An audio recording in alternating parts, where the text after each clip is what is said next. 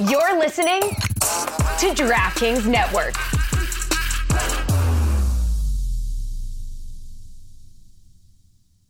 I mean, how flexible are you? Because I'm watching this clip of Draymond and he is hiding behind the idea that he's just not flexible. Draymond, can you just walk us through what happened there? My leg got grabbed. Second time in 2 nights. Referees just watch it. I got to land my foot somewhere. And I'm not the most flexible person, so it's not stretching that far. So you didn't really see where you were stepping. You just kind of... I can only step so far. I'm pulling my leg away.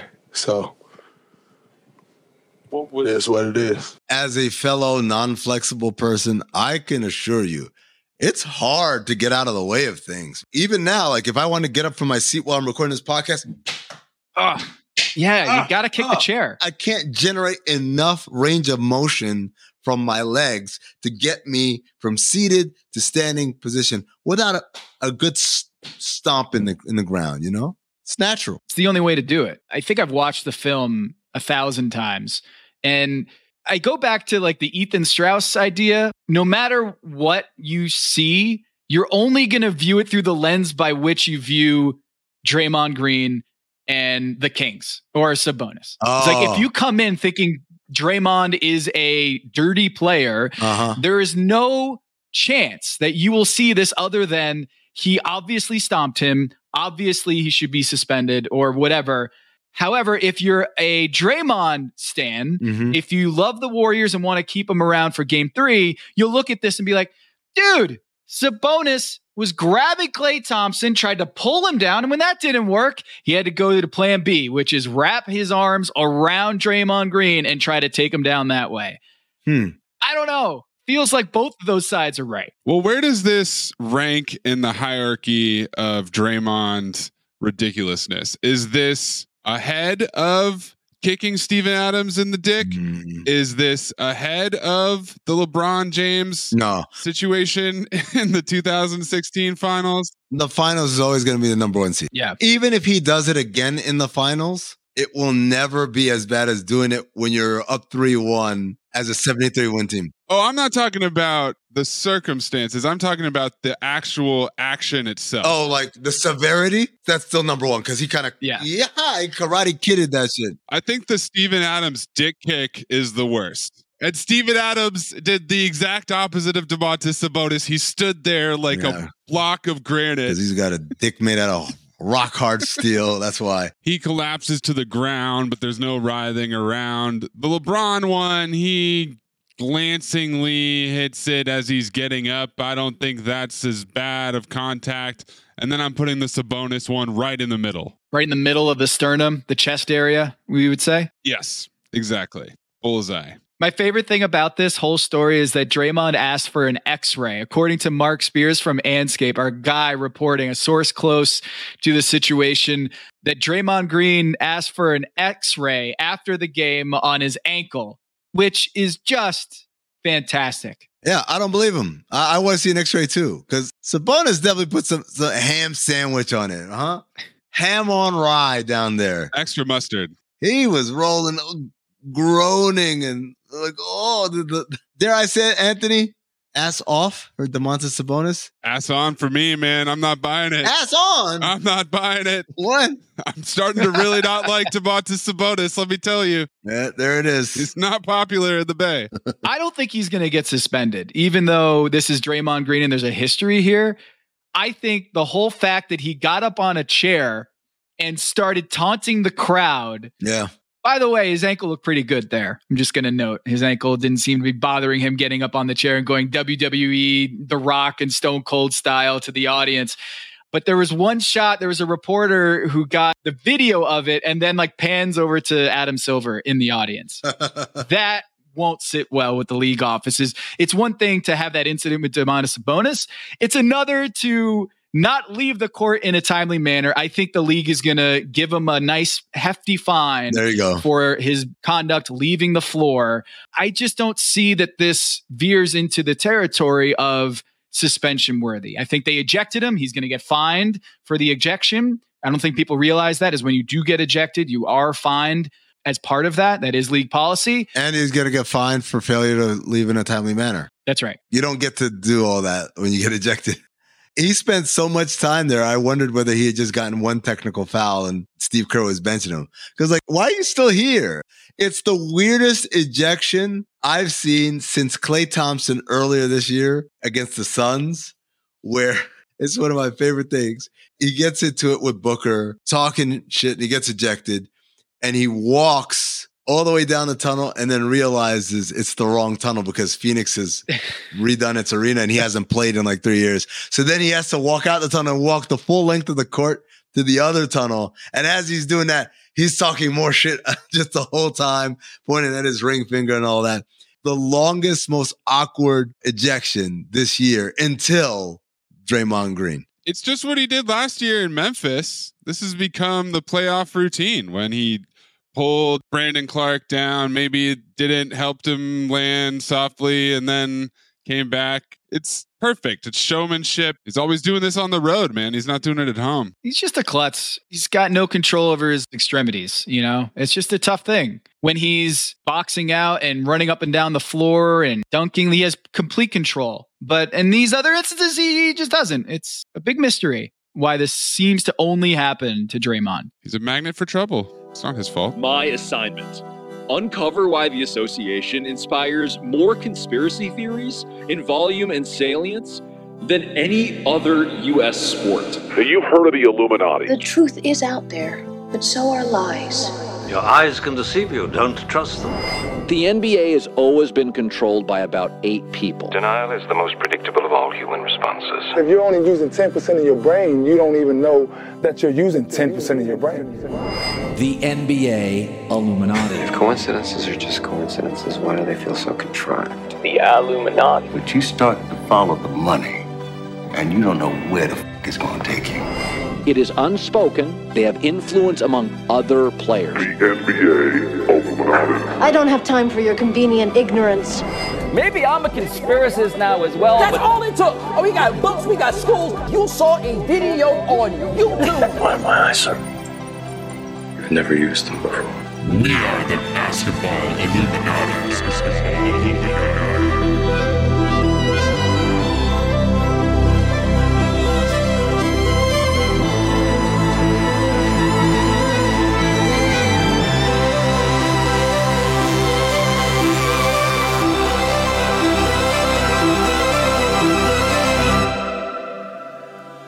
This is Basketball Illuminati. I am Tom Haberstroh, and as always, I'm joined by the 5-star Illuminarmy generals, Amin El Hassan and producer Anthony Mays. Fellas, we have breaking news. Jaren Jackson Jr., Defensive Player of the Year. Oh. How about that? Is that breaking? Our guy Max broke it, didn't he, last week? Oh, yeah, this is old news. Yeah. Congrats, Jaren Jackson Jr. on winning it, a week ago with our guy Max Crows? That's right. The NBA award tracker guy. He doesn't like to call it. He's just tracking it. We'll call it Jaren Jackson Jr. Congratulations as of a week ago. You know what? I feel like we can call it now. Congratulations, Joel Embiid, on winning the MVP. Not as close as everybody said it was going to be, huh? Look at that. Everyone wants to talk about Spencer Dinwiddie. Not the Kyle Kuzma stuff. Actually, another villain in this story. I did my own research, and I want to talk about it later. What are we calling that segment, Amin? Tom did his own research. Oh. Yes, we're going to talk Spencer Dinwiddie and his secret villain. But first,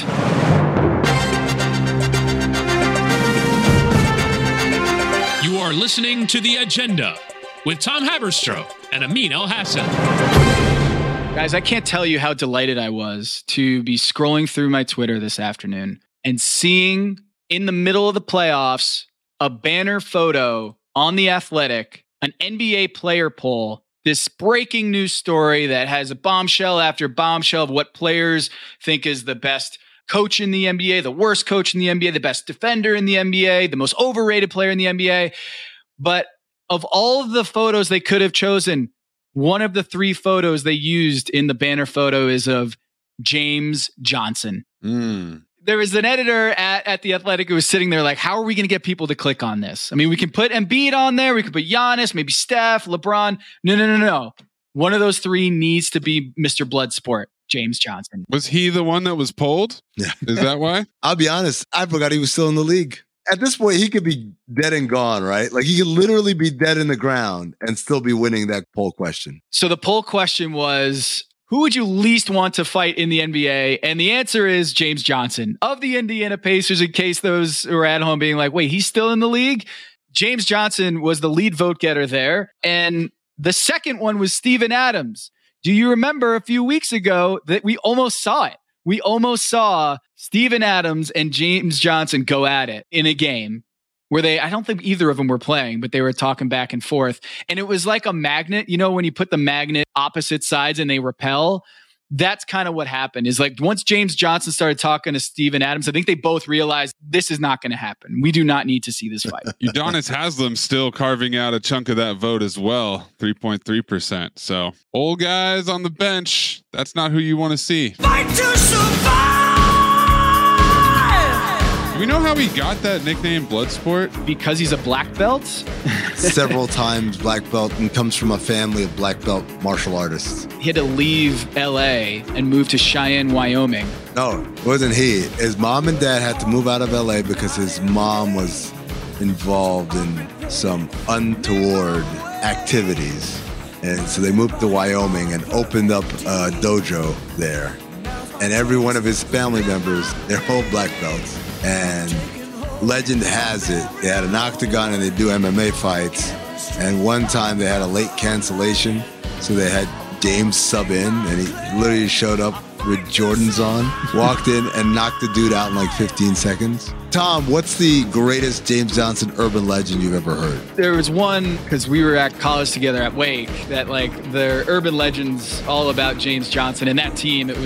They lost to Norris Cole at Cleveland State in the first round of the NCAA tournament. And there's all sorts of stories about that squad. Ish Smith, Jeff Teague, Al-Farouq Aminu. Was LD Williams? Was that the center? My guy LD, yeah. So that squad should have probably won the whole damn tournament, but they ended up losing to Norris Cole. I remember there's a story about how in shooting in practice, like 2 balls got stuck in the net, and James roundhouse kicked it down. Instead of jumping up and slapping it out, or someone throwing a ball to knock 2 balls that were stuck out, he just roundhouse kicks it, and the whole practice just stops. Maze, think about this. The rim is 10 feet high, right? So the net would be probably like 9. Yeah. He roundhouse kicked 9 feet into the air. Now that is flexibility, folks. Take notes, Draymond. Also, credit to Jared Wade, who nicknamed James Johnson Bloodsport in 2009. Yeah, shouts to the nickname Bloodsport. I think it was Danny Chow who wrote it at Grantland. Yeah, Danny Chow wrote an article in 2014, and he credited Jared Wade. Wow. OG NBA Twitter, Jared Wade. Speaking of Wade, let's wade into the conversation. You like that? I thought you were going to say, speaking of OGs, let's go back to the OG player poll. I like mine better. Yours was better, yeah.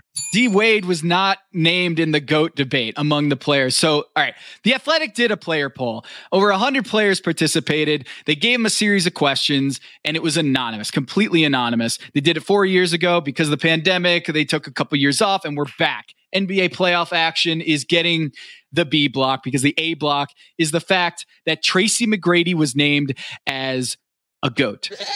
Yep. We don't know who the player is. A player named Tracy McGrady as the greatest player of all time. Not Michael, not LeBron, not Kobe, not Wilt, not Kareem, but T-Mac. I love this. Who is this player? I mean, who do you think this player is? Well, Michael Beasley's not in the NBA anymore, so that was my guess. It had to be someone who's a complete space cadet, all right? I love T-Mac. T-Mac's one of my favorite guys, man. Oh, he's best. But come on, man. Like, T-Mac wouldn't vote for T-Mac. That's how bad a vote that is.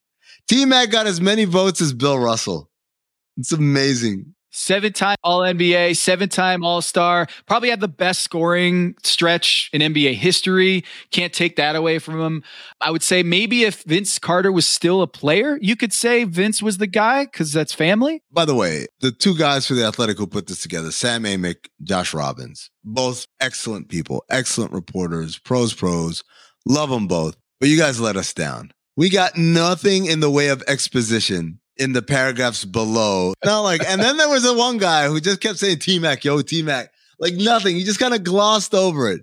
It is the most out of place answer out of every single question asked in this poll. Do you guys think that it's an old player who maybe overlapped with T-Mac, or it's a young player who was raised on T-Mac and that was his favorite player and that's where we're at? Who's the old player? LeBron? Is it UD? Like, think about it. Other than LeBron, who was around for his heyday, for T-Mac's heyday? James Johnson. I mean, Tracy McGrady, we used to do the jump together, and I think he left the TV profession and started to open up his own agency. Isn't that right? Yeah, him and Jermaine O'Neal started an agency. They wanted to be a guiding force for these young, precocious talents to come in the league. As both those guys, obviously, they made the jump from prep to pros.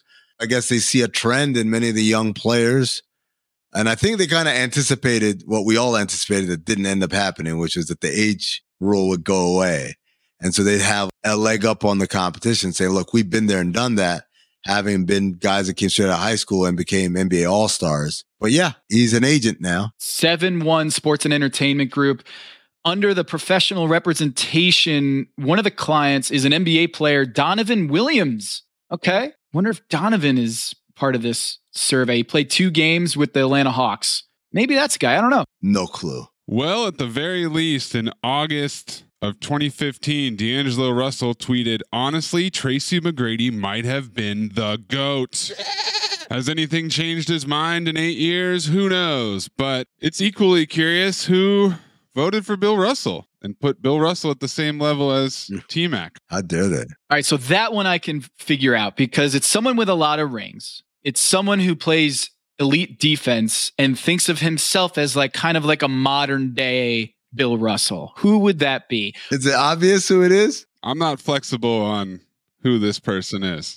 I will not bend my ankle. It's Draymond Green. Also, Drew Holiday. I didn't know this, but NBA players love Drew Holiday. They love some Drew Holiday, man. Wow. They love them some Drew Holiday. Well, they don't love being guarded by him. Yeah, he was the number 1 vote getter for who's the best defender, 29% of the vote. Lou Dort got 11%, so he was in second. Lou Gentz. Jaren Jackson Jr., 8th among players in the Depoy vote. It's always weird, man. They buck so hard against what is pretty conventional wisdom, right? Why? What's going on, NBA players? I tell you why. Why? They love Reddit. They saw the Reddit post that called him a fraud. Didn't Joel Embiid say that the other night? Only 3 bucks. I probably need a Memphis goalkeeper. The most underrated player in the NBA, Drew Holiday. There was a whole host of players. The other category was the lead vote getter on that question. But Drew Holiday, 18% of the vote. Shai Gilgeous-Alexander, Mikal Bridges, followed by Jalen Brunson and Jaden McDaniels. So they think he's underrated, but he's also the best defender. I guess it's kind of semantics. You can be the best defender, but not be Depoy, but also be underrated. I'll tell you what it is. This is real easy. This is an example of the groupthink of when people say something and they all believe it. So if you say Drew Holiday is underrated, it's because you heard everybody else repeat the same refrain over and over again until you become internalized with it. But when asked who the best defender is, you say Drew Holiday, thinking, I bet you no one's going to say this name, but I'll tell you who it is. And then everyone else says that thing because no one else is going to name it. And it turns out he's the number 1 vote getter. Yep. It's boring to name Giannis, right? It's boring to name Rudy Gobert. Where did Rudy, our boy Rudy, where did he? Rudy, who was 3rd in the 2019 poll, received 0 votes. Oh, no. For best defender this year. Everybody hates him. There's no defending him as best defender. Everybody hates Rudy. Rudy Gobert, was he right? The NBA is rigging it for the Kings? They're rigging it against him. Draymond Green got ejected for what? Getting his foot stuck in a bear trap of Sabonis' hands? It's obvious. They're up 2-0 in the series. It's so obvious. It's a conspiracy. Guys, I have another crazy answer. You're building a roster from scratch. Who are you going to sign first? 52% said Giannis, and then Jokic, then Luka Doncic. I can get behind that. Yep. Steph Curry, Joel Embiid, Jason Tatum, and then you get LeBron James. And not like one vote either. LeBron James got a little less than 4%. There were 104 votes. He was 3.8%. Just doing the math there. Probably 4 votes there for LeBron James. Yeah, 4 votes. How? You're starting a roster from scratch? Enough. I don't want to hear about players need to be in front offices. But he's the GOAT. You're starting from scratch. What are they doing here? What if they took T-Mac? Now, that's a hell of a lineup. LeBron and T-Mac? Shit. Alperen Şengün. Alpi, got to vote for the player you want to build around from scratch. I love it. Şengün squad, stand up. Think about it. You could fit anybody around Şengün. Talk about flexibility. Have you seen his pregame splits? No. You got to see this. Alperen Şengün, he does the splits stretching out before the game, straight up. Now that's a guy you can build around. Very flexible. Chet Holmgren got a vote. He hasn't even played a game. A second. Can we put Victor Wembanyama here? Might as well. But Luka, if you did this poll a year ago, Luka probably is right there with Giannis. But just with 6.3% of the vote falling off after this season, who could have predicted that? There are no mistakes, no coincidences. Tom, how do you explain Hornets Spectrum Center as the arena with the worst fans in the NBA? Man, LaMelo got hurt. I'm trying to defend my home city here. People forget this had like the longest string of sellouts back in the day in Charlotte. And then George Shinn screwed everything up. So I don't think it's the Charlotte fans that are the worst. I think it's just they haven't had a playoff team, the longest drought since, they have the record now. The longest drought in the NBA without making the playoffs. It's that. They do admit that they didn't completely clarify what worst meant. Yeah. And that many people took it to mean, like you're describing, Tom, the attendance. Dead. So it's not necessarily that all Charlotte fans are trash. It's just that they don't show up. They showed up pretty well for this year, though. That's the weird thing. Meanwhile, Boston. That's fascinating that they are considered the best fans. But where are they in the worst category? 1, 2, 3, 4, 5th. And that's not because they don't show up. That's because they do show up. They're rude. It's because they do show up. Assholes.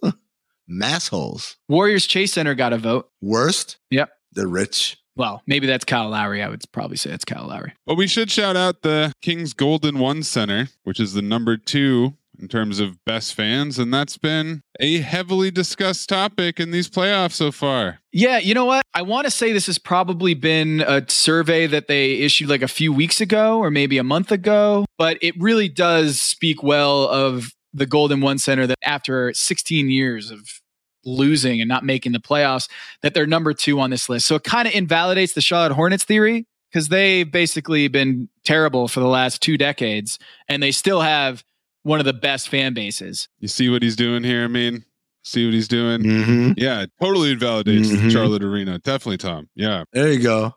Keep those credentials nice and toasty in the good media section, not the one that's all the way upstairs. Mr. Data, Mr. Research here, poking holes in the player poll. I get it. I'm saying it makes them look worse. The Hornets, they have a better record over the last 16 years than the Kings. I'm saying, I don't know. Scrambling. Yeah. Call a timeout. Speaking of calling a timeout, which coach would players want to play for? Oh, I thought you were going the other way. I'm surprised that so many people said Pop. Yeah. That was interesting because how many free agents have they gotten? Number 1. Number 2, you remember that last Team USA coach? Everybody hated him. They were not happy, man. That's all reputation and not practice at this point. In their explainer underneath, one of the players said, he's a great coach. He's won 5 championships. And guys speak the world of him. I'm like, what guys? What guys have you been talking to? I think it's one of those things where he just has won a lot. So they're like, yeah, that's someone I want to play for. But Mays, that's not the question that intrigues me. No. The question that intrigues me is what coach would you least want to play for? Oh. Got my guy Tips. That's insane. So what do we think that is? Is his reputation for grueling practices and high workload? Yeah. Laziness rearing its ugly head in the league? I think it's the injuries, it's the minutes played, it's, all the controversy, fair or not, probably not fair to blame like Derrick Rose's injuries over the years on how many minutes he played and the injury in the playoffs. Like, why was he playing at that deficit? Mercy rule, just take him out of the game. That probably has some mileage among players. I just think that there has to be someone, right? They have to vote someone in this category. And I feel like Tom Thibodeau is just the one who has the reputation for going the hardest in practice, and old school coach that grinds players to the bone. But as they point out in this story, none of the Knicks players ranked in the top 16 in minutes per game this season. Softening. I think also it's a little bit of social media. I don't think they actually think this in the same way. I don't think they actually think Drew Holiday is underrated. I think they think that's what people want to hear. That Steven Silas was number 2 really shocked me, because this is a dude, countless players have said when he was an assistant coach, that was their favorite person to play for, their favorite coach. So I'm a little incredulous that in like basically 2 years, 3 years, he's developed enough of a reputation that guys don't want to play for him. Hey, Doc, I'm just wondering what you think about finishing 3rd on this list, 7.3%. I finished 4th. There's somebody named other than me, who's 3rd. Sorry, I don't know what to tell you. Thanks. I know it's not Blake's fault. I always stick up for him. So he didn't vote for me. Rick Carlisle, more likable than me? Really? Really, though. Hold on. Rick Carlisle? No, you're just saying my voice is about to be torn into shreds. Can I please stop doing this? No, Amin also has thoughts on Rick Carlisle. That's just Doc. I'm just saying. Rick Carlisle? Really? He's that low on the list? You'd rather play for Rick Carlisle than Steve Silas? Come on, man. All right, now let's get to the good stuff. Couple poll questions down. Who is the best ref? No. We don't need best ref. I don't care who players like. I want to hear who they hate. Who is the worst ref according to NBA players? Other. Oh, that son of a bitch. Come on, man. I don't want to play for him, and I don't want him repping my game. That son of a bitch, other. Including all of them, and they're all damn good. Each received 1 vote. Oh, wow. You know what's interesting to me here is what arena has the best fans got 103 votes, but who is the worst referee got half that, 59 votes. No anonymity can defend people thinking that they will get called out for putting pen to paper. They don't want to put their name on it. You know, who knows? Maybe The Athletic, somehow this list comes out and they have the list of Scott Foster's voters. 59 votes, Scott Foster at 25%. So what is that? 15 votes? How many votes did Chris Paul have? Chris Paul, at the time of this recording, 13 straight playoff losses with Scott Foster officiating. He is 2-17 career with Scott Foster officiating his playoff games. And that is also his record against the spread. His team's record against the spread is 2-17. All right, best ref. Let's do it. Who's the guy? Who's the man that everybody loves? Oh, it's my buddy. He's calling the game. Who is it? Tony Brothers. What? Tony Brothers, yeah. Wait, Tony Brothers that finished 2nd, and who's the worst ref? Yeah.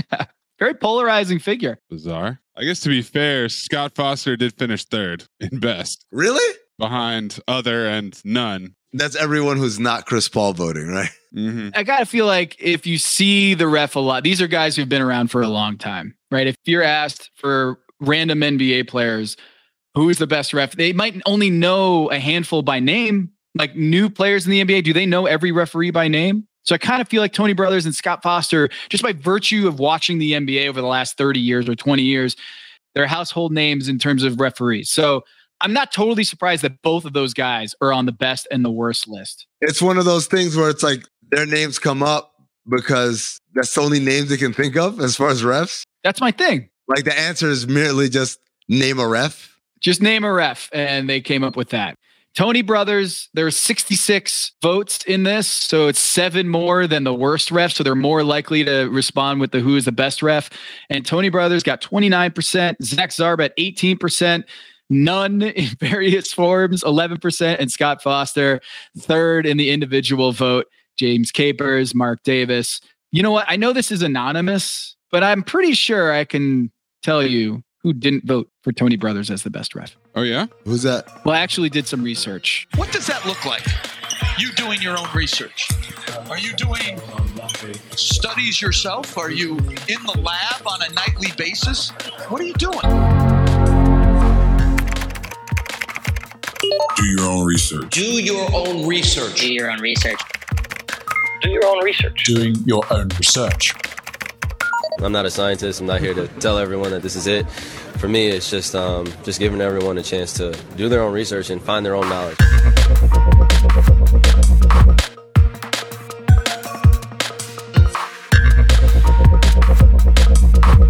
So I got the duster.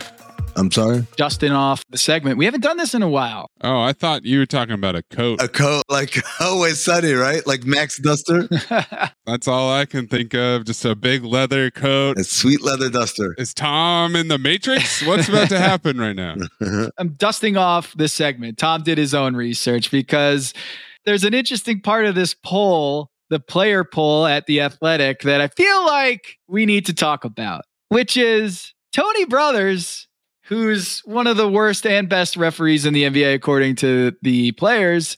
Seems like he's, I don't know, avoiding is the right word, but he hasn't worked a game involving a particular team in the NBA. And I feel like this should be out there in the open. We should probably talk about this. So here's the research. Spencer Dinwiddie has gone over 70 games played since the November 4th incident with Tony Brothers, in which allegedly Tony Brothers called Spencer Dinwiddie, then playing for the Dallas Mavericks, a bitch-ass mother. Bamf. I apologize to Tony Brothers for what seemed to keep him irate, which was a clap. I think he thought it was disrespectful. If you watch the games, and I know that's what refs are supposed to do, you see that I clap to like get the attention of my teammates, things of that nature. So it was nothing personal. So as a man, I would like to say I'm sorry first and foremost. And secondarily, I would like to say not only would I like my money back, but I would like to not be called a bitch-ass motherfucker to my teammate. So if there is anybody that feels that way about me, not naming any names, they can address me personally, face to face, because no swear words were used in the direction of anybody. Personally, it was like, hey, that wasn't a take foul, or that wasn't a fucking take foul, or something like that. But it wasn't anything that was personal. So NBA, I would definitely like my money back, and I would appreciate no fine at all in this monologue. Thank you. And how many times, Maze, you want to guess, that Spencer Dinwiddie has played in a game in which Tony Brothers is officiating since that incident? How many times? 5 times? I mean, Tony Brothers is one of the biggest refs in the league, so I'm assuming he covers every team. I'll say 3-4 times. Final answer, 3-4? My final answer is 2 answers, yes. The answer is 0. 0? What? 0 times, Tom. Did my research, and it turns out Spencer Dinwiddie, who got traded in early February from the Dallas Mavericks to the Brooklyn Nets, for the rest of the season after that trade, the Brooklyn Nets did not see Tony Brothers. So after that November 4th incident, Mark Stein reporting that the NBA disciplined Tony Brothers. We don't really hear about this, officials getting disciplined or suspended. So this makes it extra spicy, extra interesting. The fact that for the rest of the season, Tony Brothers worked 56 games and not one of them involved Spencer Dinwiddie's team. Impossible. There's no such thing. It's just impossible. It is, because it happened. It happened. I mean, that's a fact. It's the facts. Let me take that back. It's not impossible. What I meant to say, it's improbable. ridiculously improbable. Like, what's the math on that? Well, before we get to that, Tony Brothers, I did some more research, has worked 56 games since that incident, and he has worked every single team except for the one that had Spencer Dinwiddie on it. That can't be random, right? Like, this has to be intentional. I mean, let's go the other way. Since November 4th, let's look at the playoff roster of the NBA referees. 36 NBA referees, the best referees in the NBA. Mm-hmm. How many of those referees did Spencer Dinwiddie see after that November 4 game? 35? 35. Yeah. Jesus. Some of those referees he had seen as many as 6 times, sometimes 5, sometimes 4, sometimes 3. But Tony Brothers is the only one that Spencer Dinwiddie hasn't seen. And it's the only player or the only team that Tony Brothers hasn't seen. So we look at it from one angle, points to Tony Brothers. Look at the other one, points to Spencer Dinwiddie's team. I don't know how often this happens. Remember Marat Kogut a few years ago? Mm-hmm. After the Draymond Green tweet in which he likened Marat Kogut to Tim Donaghy. Mm-hmm. For that next season, the NBA did not put Marat Kogut on a Draymond Green game. He has since and gotten a lot of trouble with Marat Kogut and Draymond. There have been more issues between them. But yeah, I actually wanted to ask someone who does this for a living, an academic who works in probability. You got someone to do the math? I literally got someone to do the math. I did the research, but I'm not a statistician. He's outsourcing. This is Sam Cooke. He's a professor of... Sam Cooke! Let me guess what he's a professor of. I'm pretty sure he's not a professor of history. I'm sure he doesn't know much about geography. Doesn't know much about science books. He knows nothing about the French he took. But he does know 1 and 1 is 2. And that's the basis of a good statistician. Let's hear what Sam Cooke had to say, Tom. He's a statistics professor at Boston University. He got his PhD in statistics, his master's in mathematics. Let's bring him in. Okay, Sam, so help me out here. Given that Tony Brothers has officiated 56 games since the November 4th incident with Spencer Dinwiddie, what is the probability that Tony Brothers would not see a Spencer Dinwiddie team over those 56 games? Like when a fan says, like, what are the odds? How do you approach that problem as a statistician? Really, the only way I can approach it is totally randomly and say, okay, how would this look if it was completely random? And there's 2 ways to approach that. So the first is with no qualifiers, no restrictions. We just say, how many games in the NBA were there? And we're going to select 56 of those at random. And then we're going to select 56 games at random that don't have any Spencer Dinwiddie games and see what the probability would be there. And when you do that, it's about 4.5%. So with no qualifiers where you could pick 2 games on the same day or 3 games on the same day, with no extra information, I would randomly say at worst 4.5%. So you're saying you could pick 2 games on the same day in this scenario, but in reality, Tony Brothers can't clone himself or Spencer Dinwiddie can't clone himself, and those probably are out, right? That's right. So I like doing that because it gives me kind of like a ceiling. And so then we can get a more precise answer by taking the information we do have. So for example, you said that Brothers officiated 56 games. Well, we know that 39 of those 56 games that he officiated, Spencer Dinwiddie played a game on that day. So there are 39 instances where if he got the schedule a month in advance and said, oh, I'm officiating on this day, when the day came to get the actual assignment of the game, 39 of those 56 times he could have been assigned to Spencer Dinwiddie. And so we could just take a look at just those 39 out of the 56 to say, well, if we just randomly assigned him on those 39 days, what's the likelihood that he would miss Dinwiddie every time? So 0 for 39. Yes, so go 0 for 39. And that's a pretty straightforward calculation to just, if we're doing it completely randomly, and that comes out to 0.59%. So between 0.5% and 1%. Wow. So it's less than 1%, but not really 1 out of a billion chance. Like things that happen or have the odds of a 0.56% or 0.5% happens once every 200 tries? Yes, so somewhere between once every 100 and once every 200. So that definitely can happen. It's a thing that does happen. It's rare, but not like overly rare. So, I would say rare things happen, and this could be one of those things. Obviously, you're not sitting here and saying that the NBA kept Tony Brothers off of Spencer Dinwiddie's games, but it is pretty low probability that this would happen by pure random chance. Right. Yeah. The only thing I can do is quantify randomness as one of the explanations. And so the explanation for randomness would be under 1%, which is pretty long odds, but odds that do happen. Yeah. So there you have it. Sam Cooke, less than 1% chance that this is completely random. So you're saying there's a chance. Samsonite. It's not 1 in a trillion. It's not 1 in a billion, but it's 1 in 100. That this would be completely random noise, that Spencer Dinwiddie just so happened to never see Tony Brothers over the last several months. And that is extended into the playoffs. The first 2 games, Spencer Dinwiddie has not seen Tony Brothers. So far, they have been separated again here in the playoffs. We don't have much time here with the Brooklyn Nets, it looks like. I don't know, Tom. Now that we're calling attention to it, My third eye tells me we might see Tony Brothers in Brooklyn in the next 2 games. Okay, all right. So that's a lot of math, and under a 1% chance sounds like an insane probability.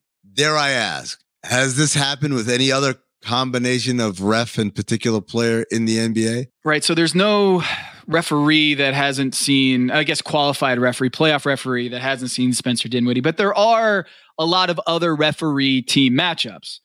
I actually looked at the 41 referees that have worked at least 50 games this season. So Tony Brothers has worked 60 plus games, 56 since November 4th. So we're talking 41 referees who have refereed at least 50 games and 30 teams. That's 1,230 ref team combinations, Mm-hmm. And of that, there are only 9 unique referees, according to my research, that had a gap as large as Tony Brothers not reffing a Spencer Dinwiddie game. So looking as of April 9th, Tony Brothers hadn't seen Spencer Dinwiddie in about 156 days. So I looked at all the referee combinations as large as 156 days since the last time they saw a team.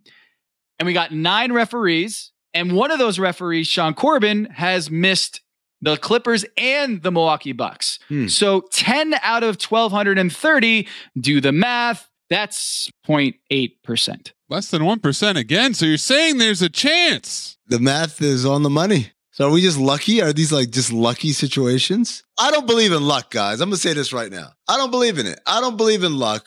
I think that things, when you're talking about probabilities that small, we're talking about orchestration. We're talking about directives coming from up above, specifically saying, hey, this is a problematic situation. And rather than just accept that their guy messed up, how they do it is, oh, we'll just schedule you this way or schedule you that way. He doesn't ever have to run into him. Cowardice. That's what I say it is. Wait. I mean, what you're saying is Ben Taylor wouldn't have been on the Fred VanVleet game after that. But the NBA did put Ben Taylor on a game after Fred VanVleet said you are terrible. The NBA put Ben Taylor on that game right after that. So what about that? Well, this is what I'll say to you. Did the NBA discipline Ben Taylor in any way? He got downgraded.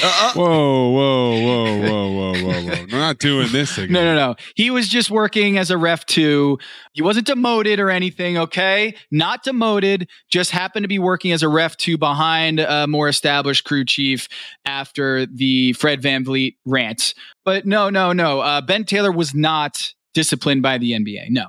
Interesting. But Tom, isn't this a little different because in this case, the F-bombing or the MF bombing is going from ref to player as opposed to player to ref? Well, yeah, and it wasn't a suspension, I should say. A source close to the situation has informed me that it wasn't a suspension, what we saw with Tony Brothers. It was just discipline. He missed a game assignment. Missed a game assignment? What the hell does that mean? Was he fined? Did he miss like a day's worth of pay for the work missed? No, he was paid. He just had a few extra days between games. So he got a vacation.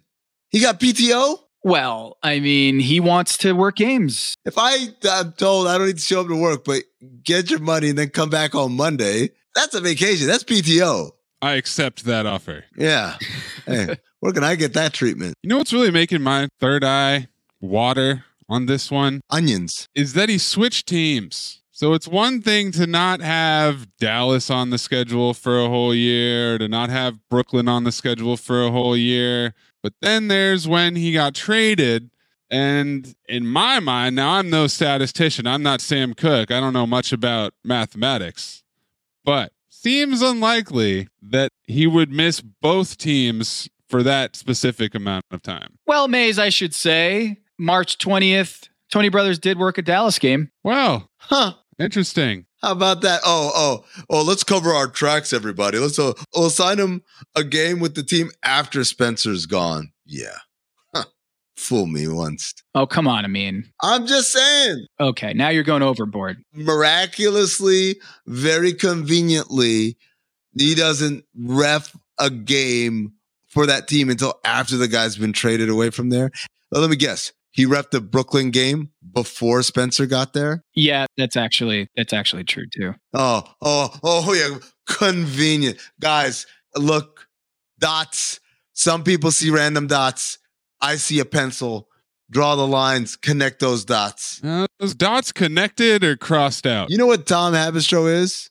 You are a traitor to the nation. No! Yes, you are.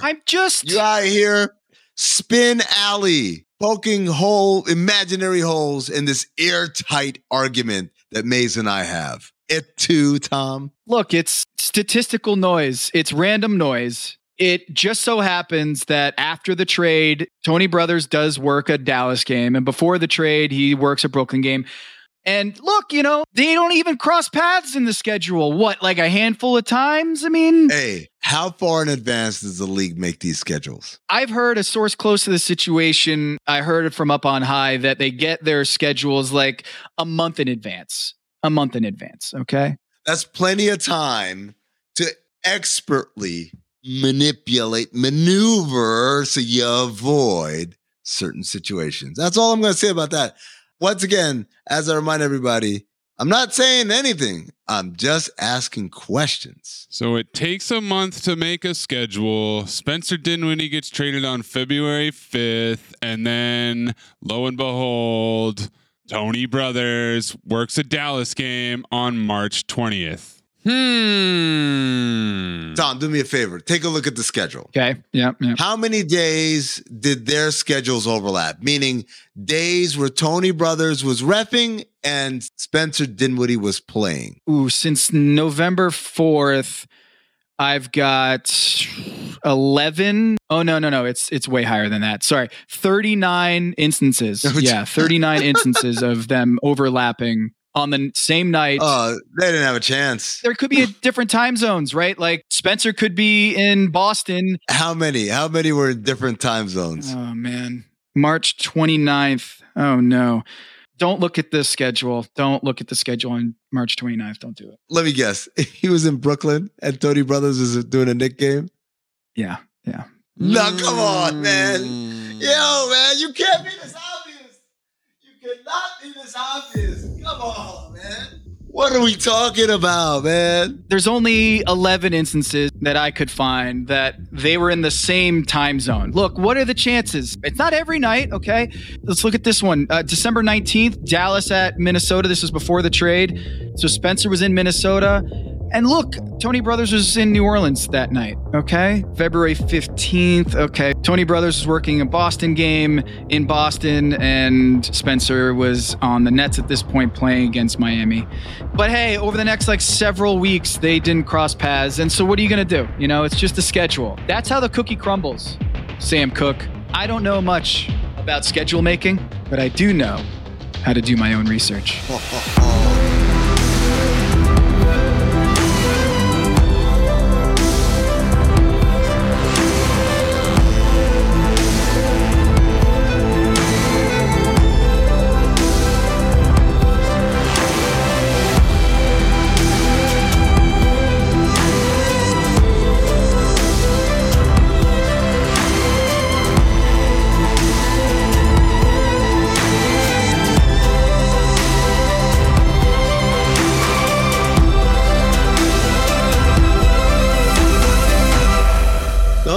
About scheduling. Don't know much about referees. Don't know much about Dinwiddie. But I do know about statistical noise, okay? What a wonderful league it would be. The agenda against the Heat. Maze, Amin, the NBA doesn't want the Heat to win. They don't want it. What do you mean? They got Kyle Lowry on their team. They got Kevin Love on their team. Then all of a sudden, we're talking about banning the charge, getting rid of the charge. How convenient. They get two of the best charge takers in the NBA on their squad, including Udonis Haslem, who might be the best charge taker of all time. The GOAT. The Tracy McGrady's of charge making. Yeah, was that in the player poll? Who takes the best charges? Udonis Haslem. But all of a sudden, Maze, the NBA becomes a huge story. Oh, John Morant gets hurt, right? Oh, big deal. Oh, Giannis Antetokounmpo gets hurt. Oh, remember in 2019, Stephen Curry broke his hand when Aaron Baines slid over and took a charge? oh, now suddenly we're going to get rid of charges. You know, it's just an agenda against the Miami Heat. They don't want to see Pat Riley win. When was the last time the Miami Heat had any success, right? Think about it. 2 years ago or last year? Yeah. How do you feel about Bobby Portis bumping into your boy, Spo? Were you outraged? Did you want to fight? Did you want to get to the screen and fight Bobby Portis yourself? Yeah, it just reminded me of Bumpgate from that first season in the Heat Index when LeBron and Spo bumped into each other and pretended that it wasn't, you know. Hey, you know what it was? What? Statistical noise. That's called a callback, folks. Without the ones like you, who work tirelessly to keep things running, everything would suddenly stop. Hospitals, factories, schools, and power plants, they all depend on you. No matter the weather, emergency, or time of day, you're the ones who get it done. At Grainger, we're here for you with professional-grade industrial supplies. Count on real-time product availability and fast delivery. Call, click Grainger.com, or just stop by. Grainger, for the ones who get it done.